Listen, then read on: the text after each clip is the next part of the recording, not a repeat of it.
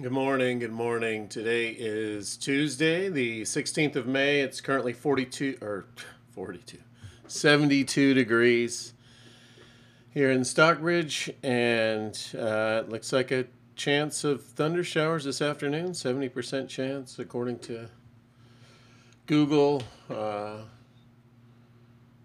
chance, according to Microsoft weather. So, see who gets that right. Let's pray and we'll get started with our lesson. Heavenly Father, we just thank you for this day. We thank you for loving us, Lord, being our God, and for all that you do for us, Lord. And we do lift up the weather here with the grass seed, Lord. And we're just trying to be good stewards with your resources, Lord, and just didn't want to try to spend thousands and thousands on sod, so we put the seed down, Lord, and we just ask that you would bring some rain, the right amount, not too much, but you know exactly what it needs, Lord. And so we just put it in your hands, and Lord, just direct me to get out there and water it as necessary, Lord. Father, we want to lift up just a few requests. I think of Laura with cancer, my sister's friend. Lord, we lift her up to you. We just ask that you would give direction and insight to the doctors, Lord, and healing, Lord, and most of all that you just draw her and the family and the rest of the friends, Lord, closer to you through this difficult time.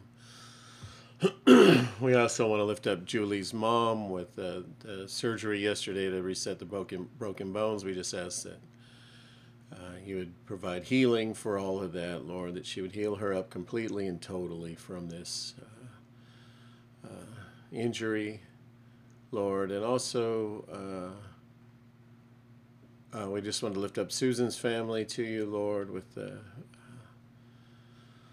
loss of her dad, Lord. We just ask for comfort and peace for that whole family, Lord, as they just go back to their respective homes. And Lord, we just ask again that you would use that to draw people closer to yourself, that you would bring peace, comfort through that difficult time, Lord. And Lord, just be with us right now as we get into your word, Lord, and this lesson. We just ask that it would just give us the right start for the day. In Jesus' name we pray. Amen.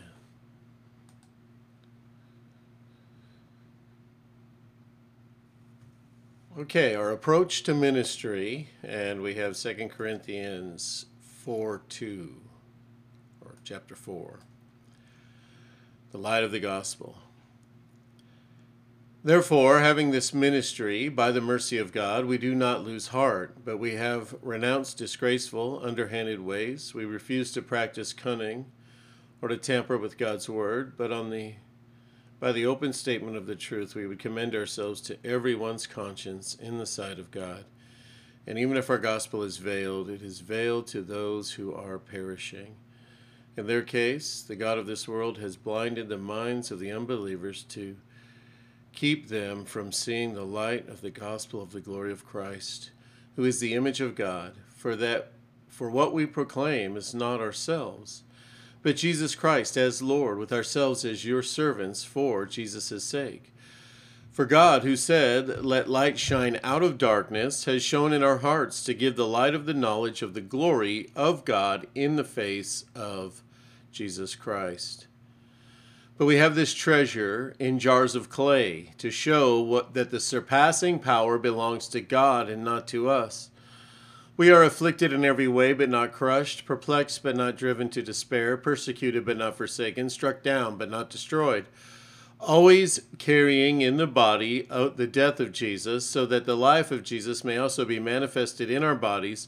For we who live are always being given over to death for Jesus' sake, so that the life of Jesus may also be manifested in our mortal flesh.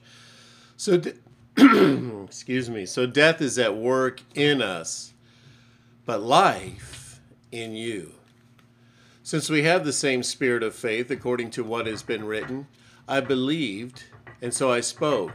We also believe, and so we also speak, knowing that he who raised the Lord Jesus will raise us also with Jesus and bring us with you into his presence. For it is all for your sake, so that as grace extends to more and more people, it may increase thanksgiving to the glory of God. So we do not lose heart. Though our outer self is wasting away, our inner self is being renewed day by day. For this light momentary affliction is preparing us for an eternal weight of glory beyond all compassion. So we look not to the things that are seen, but to the things that are unseen.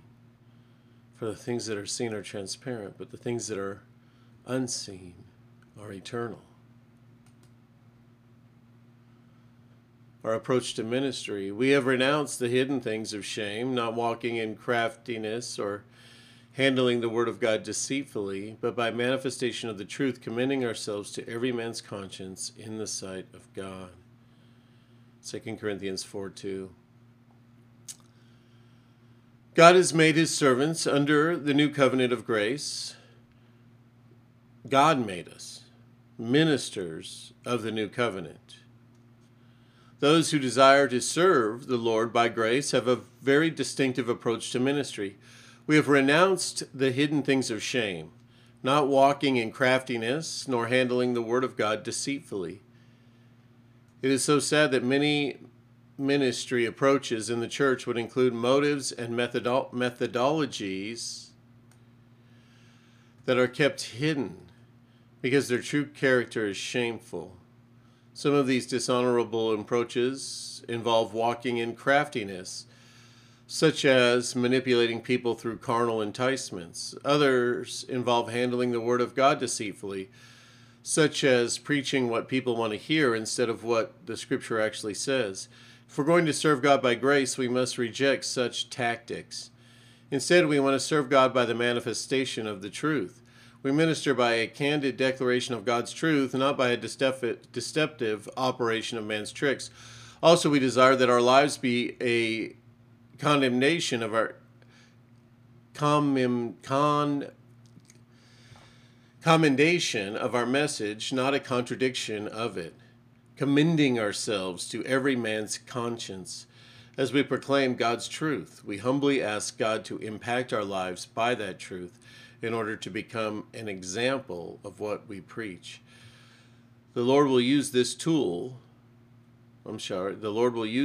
touch others deep in their consciences.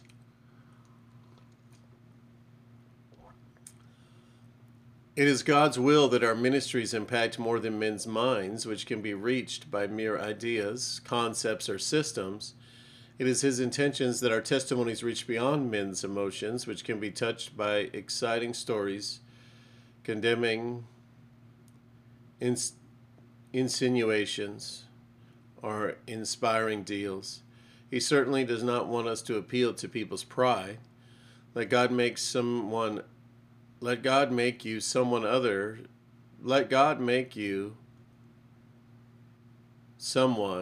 that others will envy, or their covetousness give to your ministry, and God will give you tenfold in return. Rather, God desires to reach their consciences, that image of God imprint that convicts people of sin and their need for God, who show the work of the law written in their hearts, their conscience always being witness. Romans 2:15.